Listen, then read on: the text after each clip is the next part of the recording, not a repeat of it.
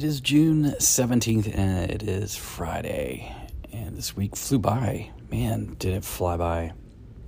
This morning, spending some time with God and reading Matthew 5.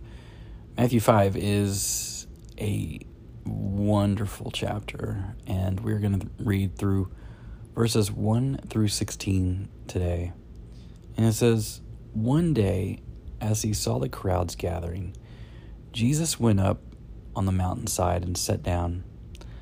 His disciples gathered around him, and he began to teach them." Verse 3 says, "God blesses those who are poor and realize their need for him, for the kingdom of heaven is theirs. God blesses those who mourn, for they will be comforted. God blesses those who are humble, for they will inherit the whole earth. God blesses those who hunger and thirst for justice, for they will be satisfied.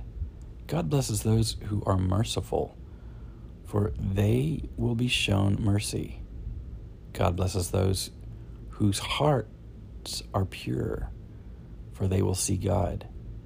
God blesses those who work for peace, for they will be called the children of God. God blesses those who are persecuted for doing right, for the kingdom of heaven is theirs. God blesses you when people mock you and persecute you and lie about you and say all sorts of evil things against you because you are my followers. Be happy about it. Be very glad, for a great reward awaits you in heaven.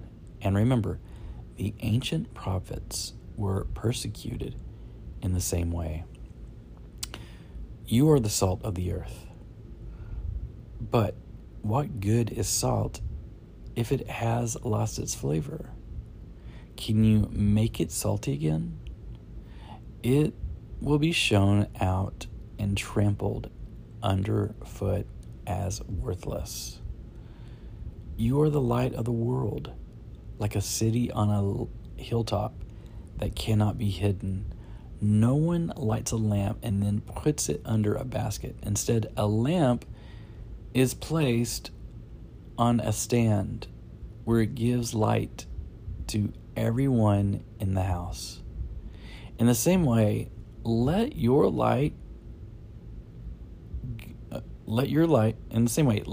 good deeds, shine out for all to see, so that everyone will praise your heavenly Father." I don't know why I was wanting to say light whenever I was like, let your light, and it says, let your good deeds shine. I love reading this chapter over and over and over again. It's just really good to know his call for righteousness. So I want you to read this scripture again, but I want you to pray before you begin to read and ask the Lord to shed his light on these verses and speak to your heart personally. Ask him how these verses specifically apply to you. And how wonderful and special is it that God's word, all of it, is meant for each of us, each day, wherever we are. He has a special and very specific calling on you. Be encouraged to know that he sees all of your circumstances and all your strengths and all of your weaknesses. He is working even now to bless you and bring about his glory in you to exalt his name. As you follow his path of righteousness, excellent and praiseworthy things will unfold. You are doing a great work. So what does the Lord say you are in Matthew 5:13 through 16? What phrases does he use to describe you? Now, boldly and bravely ask him to accomplish these in your life, trusting in his loving ways. Now note the statement of warning or caution he expresses. What do these warnings mean in your own words? He ends this passage with a command. What is it? Personalize this statement in a prayer. Be alert today to think of at least one way you can set your light on the lampstand. Think about how the 8 beatitudes. What? Yeah, that word, every time I read it, and it's because it's listed right in my Bible, I have a problem saying that word. But what do you understand each one to mean? You know, the ones that say, blessed are those who, right? It will be very helpful in your spiritual growth to understand to give it a try. Don't be concerned if you are unsure or don't think you understand. To review, what does Jesus say we are?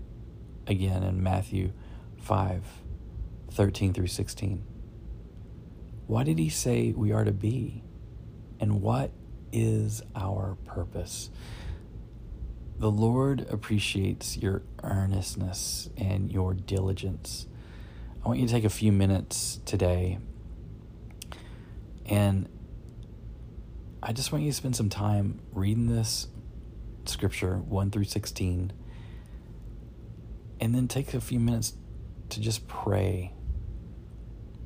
Pray to him. God, we thank you. We praise you, and we are so thankful for your word. And today we just want to focus on Matthew 5:1 through 16. And we just thank you that you have called us to be the salt, and you've called us to be the light of this world. And Father, just help us to be used, help us to love, help us to just serve and to be more like you each and every day. God, we give you all praise and glory and thank you for this new day. We thank you and we give you all glory. In Jesus' mighty name, amen. Guys, just be the light, be the salt.